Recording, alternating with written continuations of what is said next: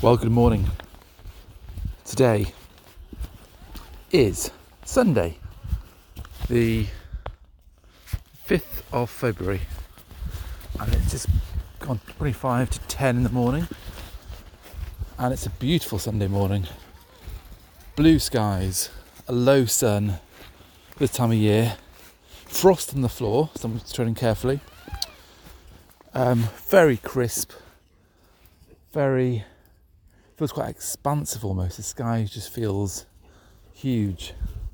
The sun is low, as I said, so it casts these amazing shadows. There'll be fun and games down here on these wetlands for especially the black lab this morning. But you hear her dashing off there. Lots of pheasants around. Shooting season in full swing. Not that she gets involved in that. She's no gun dog. So yes, what a beautiful day.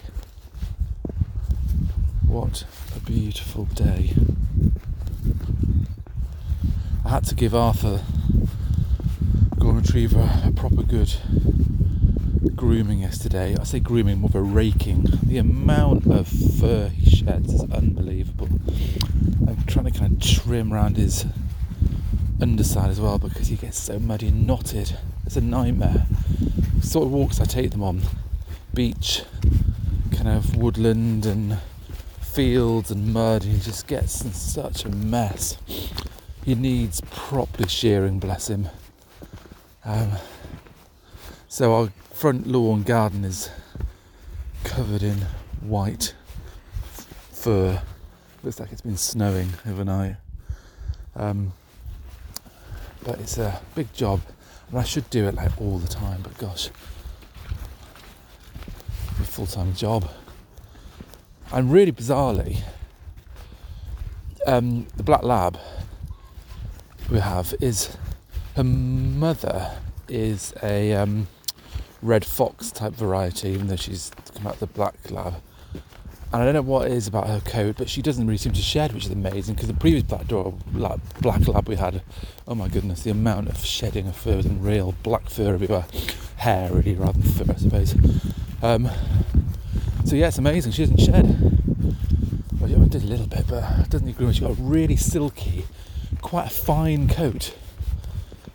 So, and one thing I do notice with her, she doesn't seem to have that undercoat that most black labs have. So she doesn't really like getting in the water, and you can tell she feels the cold. Whereas, I want to say, proper black labs don't feel the cold. They've got a thick kind of coat so they can go in and out of cold water, they can bound about in cold weather. Whereas poor old Maudie Mouse seems to feel it quite bad. Not today, she's not fussing because she's legging it around, but if you're out walking or standing around in cold weather, you can tell she's not happy. Just open the door, like if it's raining or whatever, you open the door for her to go out to do business, and she's doesn't want to go out, doesn't like cold.